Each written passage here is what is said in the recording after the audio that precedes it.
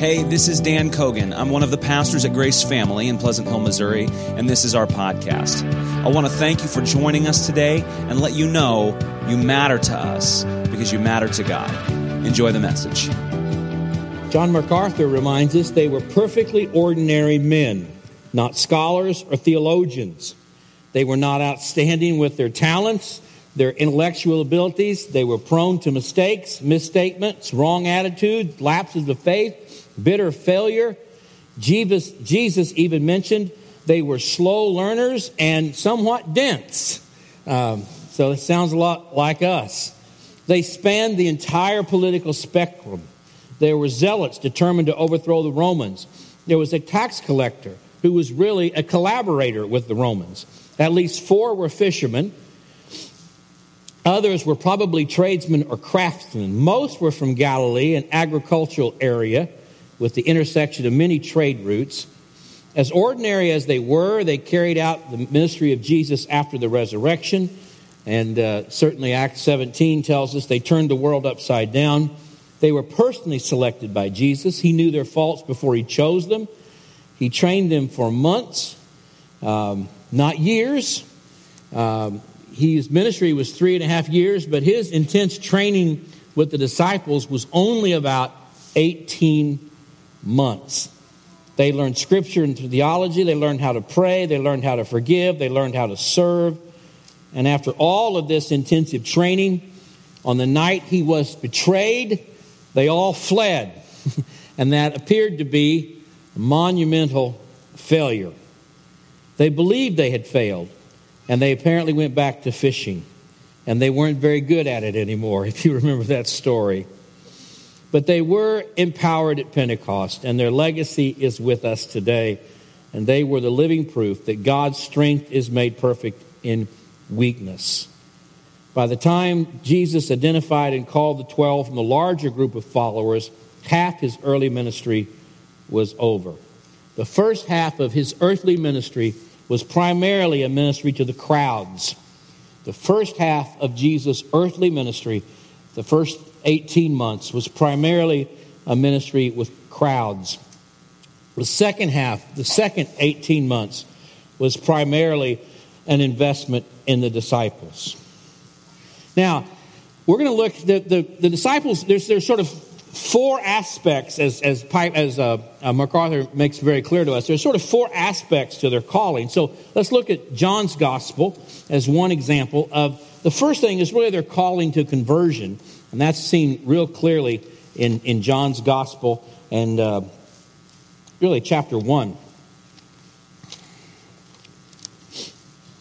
In John chapter 1, we've got the story there of John the Baptist, and then in verse 35 of John chapter 1, the next day John was standing with 2 of his disciples, John the Baptist, when he saw Jesus passing by. "Look, the Lamb of God," the 2 disciples heard him say, and followed Jesus. When Jesus turned and noticed them following him, he asked them, "What are you looking for?" They said to him, "Rabbi," which means teacher, "where are you staying?" Jesus said, "Come and you'll see," he replied. So they went and saw where he was staying, and they stayed with him that day, and it was about 4 p.m. Andrew, Simon Peter's brother, was one of the 2 who heard John and followed him. He first found his own brother Simon and told him, "We found the Messiah," which is translated the Christ, and he brought Simon to see Jesus. And when Jesus saw him, he said, "You are Simon, son of John. You will be called Cephas," which is translated Peter. In verse 43, and the next day Jesus decided to leave for Galilee. He found Philip and told him, "Follow me." Now Philip was from Bethsaida, the hometown of Andrew and Peter. Philip found Nathanael and told him, "We found the one Moses wrote about in the law and the prophets, Jesus, the son of Joseph of Nazareth." "Can anything good come out of Nazareth?" Nathanael asked him. "Come and see," Philip said.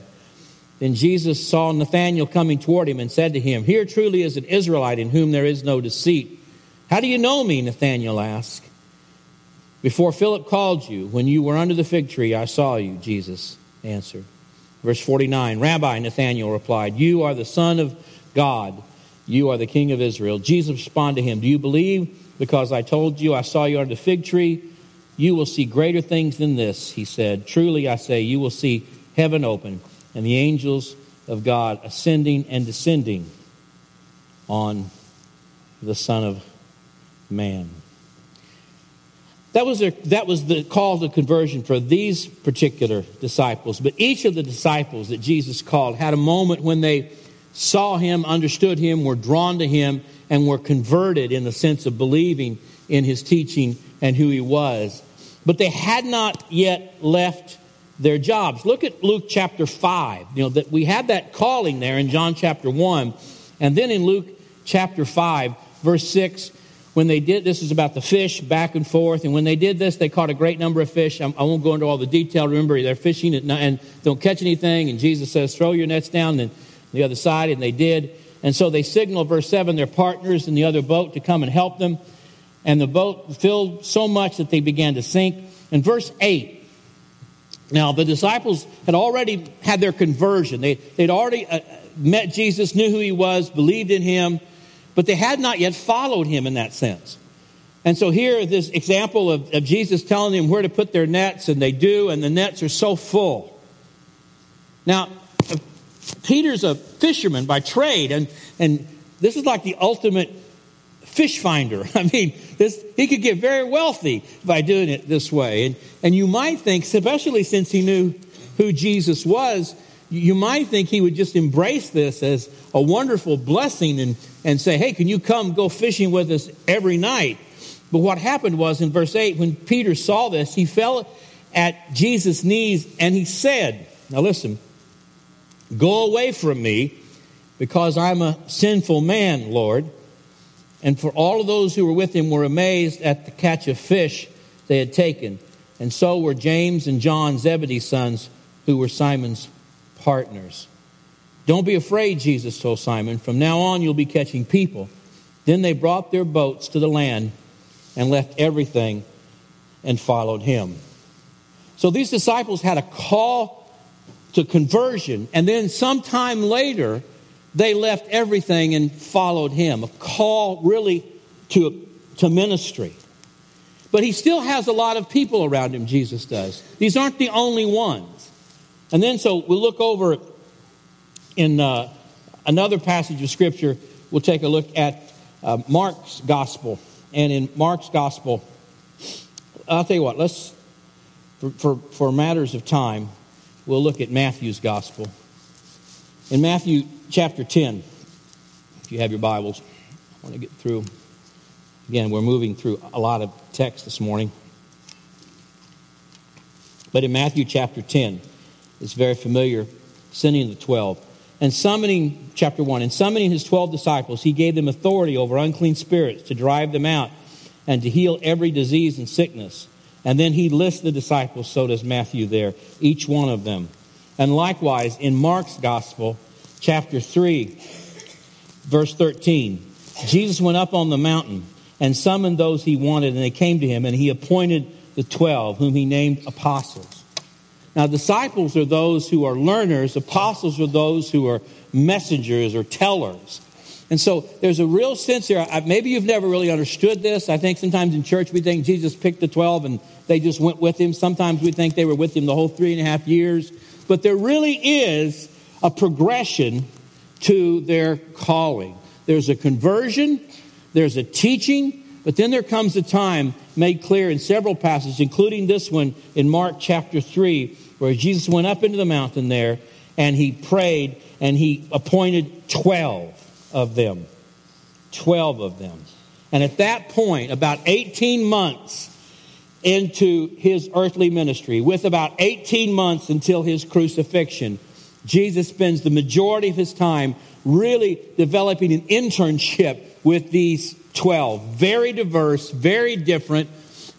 In some ways, as MacArthur said, very marginal men with limited ability, and he pours himself into them.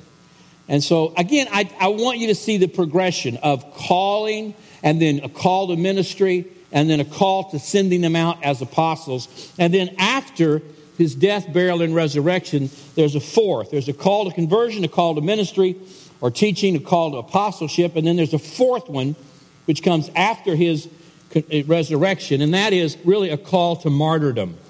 And that's on the Sea of Galilee there, where Jesus is having breakfast with him after his resurrection, and he talks about, Peter says, what about John? And Jesus says, whatever he would have him do, it's up to him. But when you were young, you'll go where you want. But when you're old, you'll not. And basically at that point, all of them, after the day of Pentecost, realized that their whole life is Jesus. And all of them, except for John, would give their life for Christ. Folks, they didn't start out that way the day they met Jesus, but that's the way they ended up. You understand? There was a progression. And the more time they spent with Jesus, the more they desired to be like him, the more they found him to be loving and caring, and the more they wanted to be where he was, and the more they wanted to be his messengers.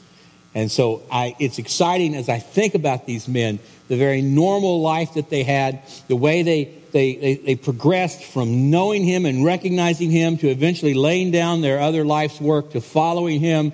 And even then, imperfectly, even at the point of his betrayal and his arrest, and they fled that night. And the first Sunday night after the resurrection, they were housed there in the upper room behind locked doors for fear of the Jews. But then the power of the Holy Spirit came upon them. And on the day of Pentecost, they preached, and 3,000 were saved. And then, as you know, from that point on, they did, as the book of Acts say, turned the world upside down. And each of them, except for John, were eventually killed for their faith. And this is what we're going to look at in the next few weeks. And we'll look at each one of these men individually. We'll look at their calling. We'll look at their ministry. We'll look at how they related to Jesus. We'll look at their personalities. And I think in many of them, you will find many things about yourself and your life that you can very much identify with. But here's a question this morning I want us to think about. Why 12? And why is 12 important? Even Paul, who comes along much later, and we talked about Paul last week, Paul's conversion on the road to Damascus, he calls himself an apostle, but he's not. He says he's not one of the 12. And even after Judas committed suicide, in the book, you know that after he did that, the scripture reveals that they selected one to replace Judas, another, so they would be 12. So what's the uniqueness? What's the importance? What's the significance of those original 12? Now, having talked about their call and their conversion, their call, their ministry, and their apostleship, and then eventually their martyrdom, having talked about the diversity that they had in their backgrounds, having talked about the fact that they were normal men with great weaknesses and failings, having talked about all of that, in fact that there were 12 of them that Jesus selected, and 12 was an important number for sure. Many times when you look at pictures of the disciples, you see 12 old men with Jesus. Many times when you look at the pictures of the disciples that are artist renderings, or if you grew up in a church environment, when we were in Montreal, there's a beautiful, beautiful cathedral there called Notre Dame, and it is absolutely gorgeous. And at the front of the Notre Dame Cathedral are the 12 apostles. There they are, you know. There's huge full-size statues of them there. And they're all very old, and they look like very old men. And they look very holy. They're obviously, in the Roman Catholic tradition, they're all saints, you know, all of that. And the reality is, neither one of those things are true. First of all, they were not old men when Jesus called them. They were extremely young. You know, there's a story where they're concerned about paying the temple tax. Do you remember that? And again, time doesn't allow me to go back and read all these, but there was a story there in the New Testament where they were concerned about paying the temple tax. And Jesus said, well, let's go fishing and pull the fish out. And when they did, there was enough money to pay the temple tax for the two of them, for Jesus and I believe Peter. Well, you had to be 21 years old or older to pay the temple tax. So it's altogether likely that maybe Peter was 21 and probably all the other disciples were maybe less than that, which would not have been unusual. So I want you to think of them not as 60-year-old men or 50-year-old men with white hair following Jesus around, or even 40-year-old men. You know, Jesus is early 30s. They're probably in their 20s, and some of them in their late teens. So I want you to see them as that age. And I don't want you to see them as something in a stained glass window or some sort of saint. They were just normal men. Many of them, as we will see when we go through all of their lives and hear all of their stories and read accounts of them, they were men who didn't always measure up. As a matter of fact, after 18 months of Jesus investing his full life into them, and he asked them on that night in the garden to pray with him, even the inner circle, we'll talk about sort of how they're in three different groups, the disciples of 4, 4, and 4. And that inner circle of 4, he brings them to the garden with him, and he says, I want you to stay awake and pray with me. And they go to sleep. They can't even do that. And then one of his own betrays him. And then they all flee. And so it looks like, from the standpoint of a human standpoint, that this isn't working out, that this was not a good selection of these 12 by any means. I'm excited to go into that in the next week or two. But why 12? Have you ever asked yourself that question? Why were there 12? And when Judas was killed himself, why did they replace him, but then they didn't keep replacing? Did you ever think about that? That's it. They didn't. Every time one of them died, they didn't replace them again. And even Paul doesn't consider himself, even though he's an apostle, he doesn't consider himself to be one of the 12. Well, the 12 is important. Like many things in Jesus' ministry, there's a reality of judgment with this. A judgment on Israel, a judgment on the Pharisees, a judgment on the religious group of the day. And there were 12 tribes, correct? And so there's a reality here where Jesus is going to use these 12, and we're going to see where that is. But before we go there, let's look to a very familiar passage of Scripture, one of many, in Matthew chapter 23, where Jesus really denounces the hypocrisy of the religious people of his day. In Matthew 23, Jesus spoke to the crowd and to his disciples, and he says, the scribes and the Pharisees are seated in the chair of Moses. Therefore, do whatever they tell you and observe it, but don't do what they do, because they don't practice what they teach.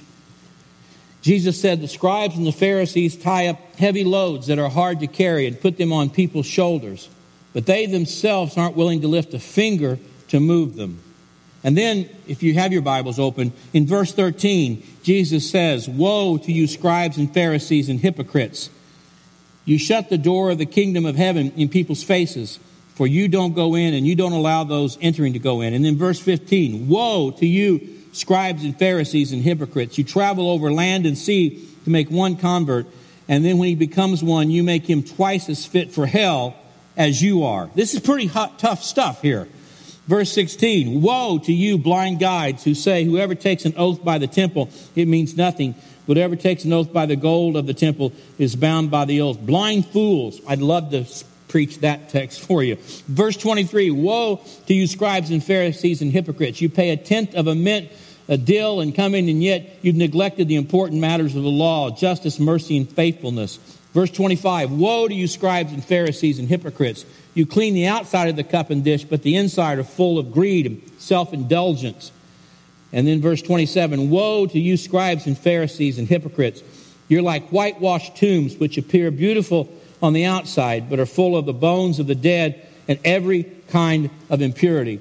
And verse 29, woe to you scribes and hypocrites! You build the tombs of the prophets and decorate the graves of the righteous, and you say, if we had lived in the days of our ancestors, we wouldn't have taken part in shedding the prophet's blood. So you testify against yourselves that you are descendants of those who murdered the prophets. Fill up then the measure of your ancestors' sins. And then if that's not enough, verse 33, snakes, brood of vipers, how can you escape being condemned to hell? Well, that's pretty hard preaching to the Pharisees and those folks, but we're not done. Over in Mark's Gospel, chapter 3, Jesus has healed a man who's on the Sabbath. They're discussing that's not right. So in verse 22, the scribes who came down from Jerusalem said, he is Beelzebub, talking about Jesus. He drives out demons by the ruler of demons. So angry and so upset were the scribes and Pharisees that they didn't just call Jesus a false prophet, because he called them out on all of their sin, all of their self-righteousness. and all of that, that now they actually say he's not just a false prophet, he's actually the devil himself. So you have the scribes and the Pharisees who've given their lifetime to studying God's word, to obeying God's law, to praying for the Messiah. And when the God that they worship actually comes and lives among them, they don't not only not recognize him, they call him the devil. Verse 23, or verse 28, truly I tell you, people will be forgiven of all of their sins and blasphemies, whatever. But whoever blasphemes against the Holy Spirit never has forgiveness, but is guilty of an eternal sin, because they were saying he has an unclean spirit. So here, the religious leaders of his day, those who ran the temple, those who wore the religious garb, those who said they spoke for God, finally, Jesus, he lays it all out. I mean, over a period of 3 years of teaching, he's constantly probing and pushing and correcting them. But finally, it gets to the point that he lays it all out. Again, I don't have time to go into this, but there's a place in Jesus' ministry where he basically begins to only teach in parables. And one of the reasons for that is that he realizes the more truth he teaches, the hotter hell's going to be for these scribes and Pharisees and others who hear the teaching and don't respond. So he begins to teach in parables so that those who don't have ears won't hear. So here in Matthew 23, he just lays it all out, one after another, just keeps pounding and pounding and pounding. And here in Mark 3 and other places that talk about the unpardonable sin, he basically says, when you call God the devil, and when you absolutely resist the Son of God, there is no redemption for you. So the unpardonable sin is to reject the Savior. If you reject the Savior, you will find hell. It will be there for you. It's serious kinds of stuff. So here, and remember Jesus talked about the temple and how he'll destroy it and raise it again in 3 days. And we could go on and on. So what's the significance of the 12? I'm glad you asked. It's good stuff. Jesus makes it clear. They're talking about, at one point, and we're going to find this out as we go through each of their lives, that they often are discussing who's the greatest. And in the kingdom, who's going to be the greatest, and who's going to have certain positions, and who's going to sit in certain places, and who's going to be able to do certain things. And a lot of times you'll find them sort of more or less arguing amongst themselves about who is the greatest and who is going to actually have all the. Remember, James and John's mother came, and she said that she wanted one of her sons to sit on the right hand and one of her sons to sit. She didn't care which one was which. And they're often fussing and fighting and arguing about who's going to be the greatest. And Jesus kind of surprises them. And he makes it clear that here on this earth, it's not about which one of them will be the greatest, but that at one day, that they will actually judge Israel. Now, clearly, he's talking here about in the millennium.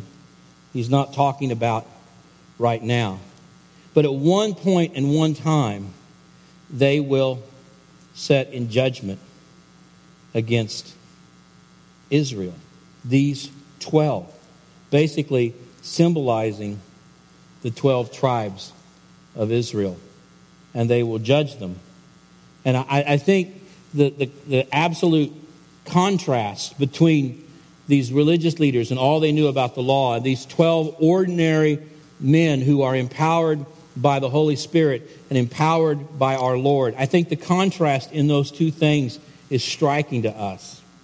And so if you look even in the book of Revelation, we'll go clear back there, and we will see where Jesus talks about the reality of what's going to happen. In Revelation, well, let's look at Luke 22 first. Luke 22. This is a Sunday you should definitely bring your Bible. In Luke 22, the dispute over greatness. Chapter 24. Their big dispute arose them among who should be considered the greatest. I can't wait. I just can't wait to dive into that between them. But we'll get there in a minute. But next week or week after. But he said to them, the kings of the Gentiles lord it over them, and those who have authority over them themselves called benefactors. It's not to be like that among you. In other words, you're not going to rule like that.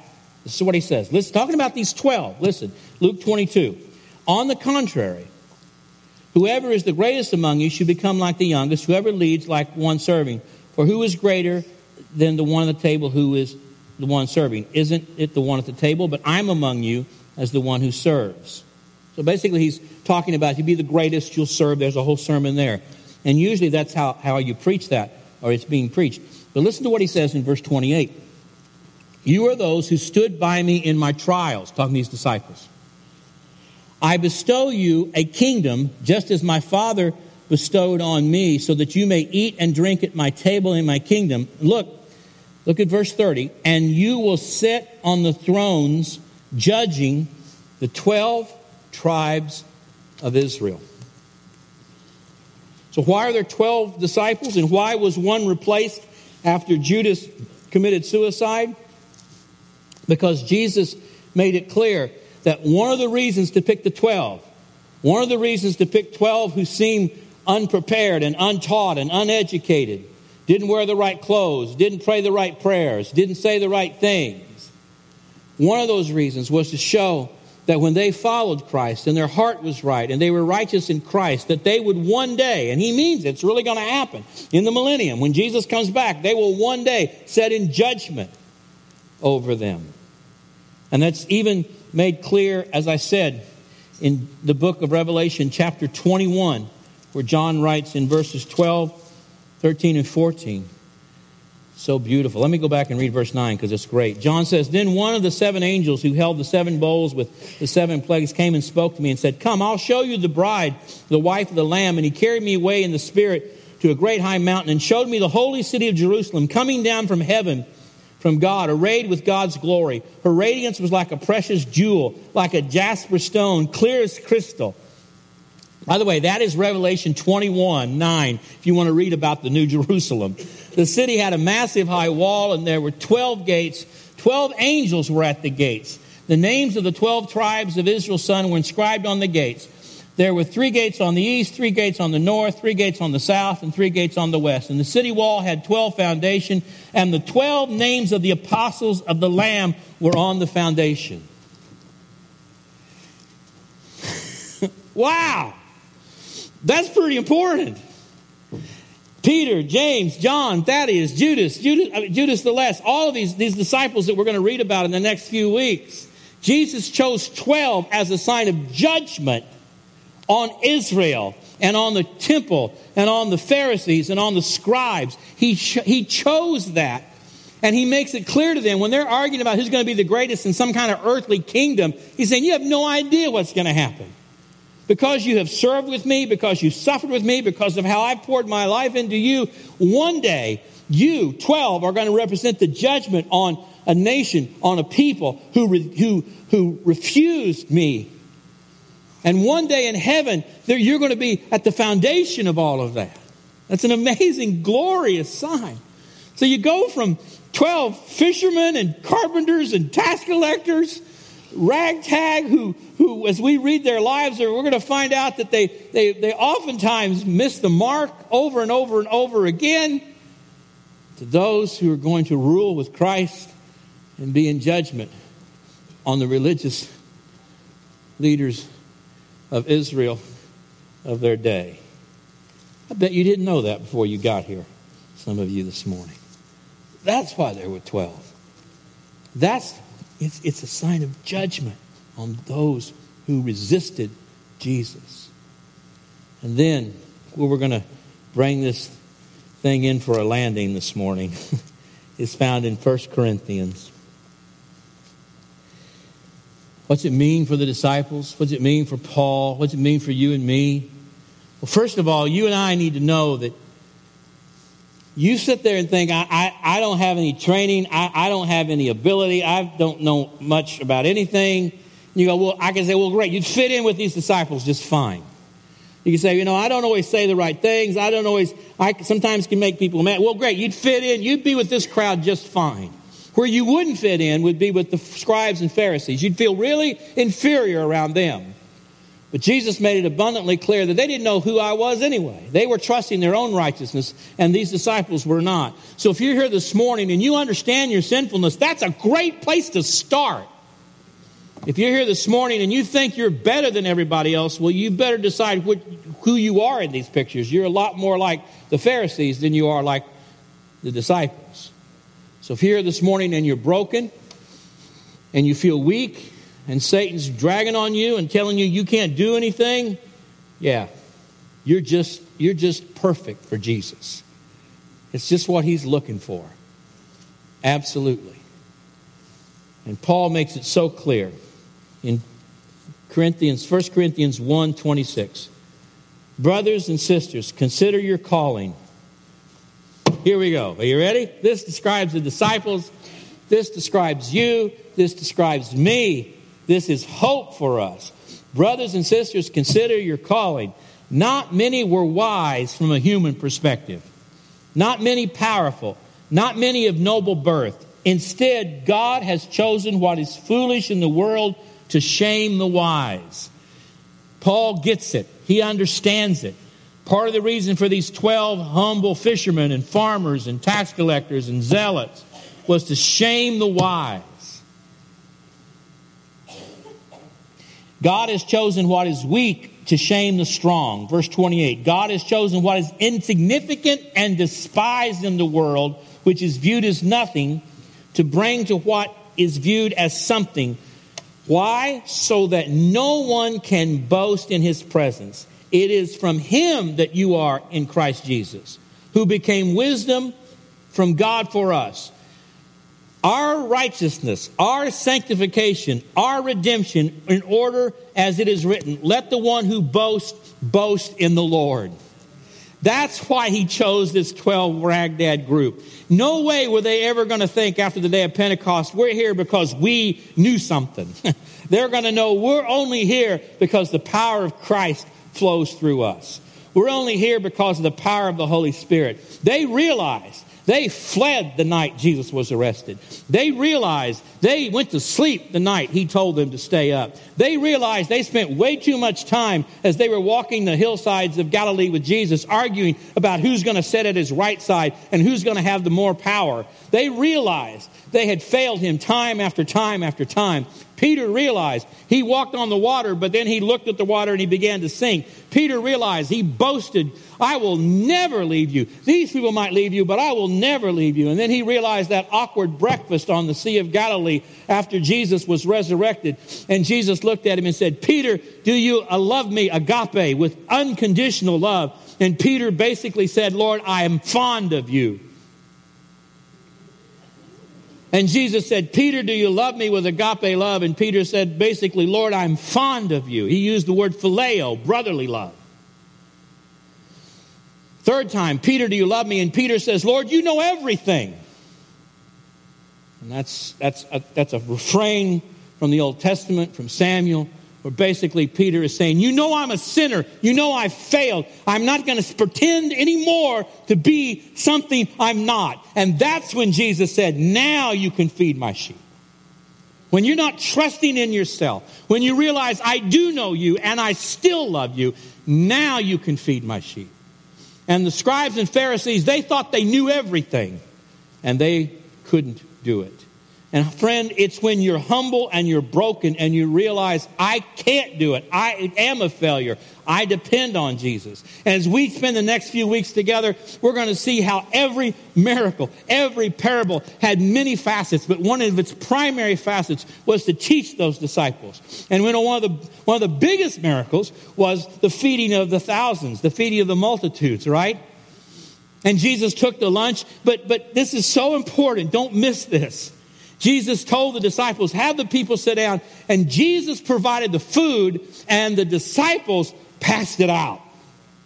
Yes, it's a story of a little boy sharing his lunch, but it's far more than that. It's a story so that decades later, those disciples would know, we don't generate the food, Jesus does. We just serve it. We just pass it out. And so we're going to see over and over how these disciples grow from a broken group of men who are wanting something for themselves to a bold group of men who were willing to lay down their life for Jesus. And how that God chooses to use the foolish things to confound the wise. So that we can't boast in anything at all other than Jesus Christ and His righteousness and His redemption and His sanctification, and not in ours. I hope you enjoyed the podcast today. If you did, be sure to subscribe to our show so the most recent episode will always be in your feed, ready whenever you are. And secondly, if Grace Family has impacted you and you'd like to help us continue to reach others, you can click the link in the description and make a donation now. And we'll see you next time on the Grace Family Podcast.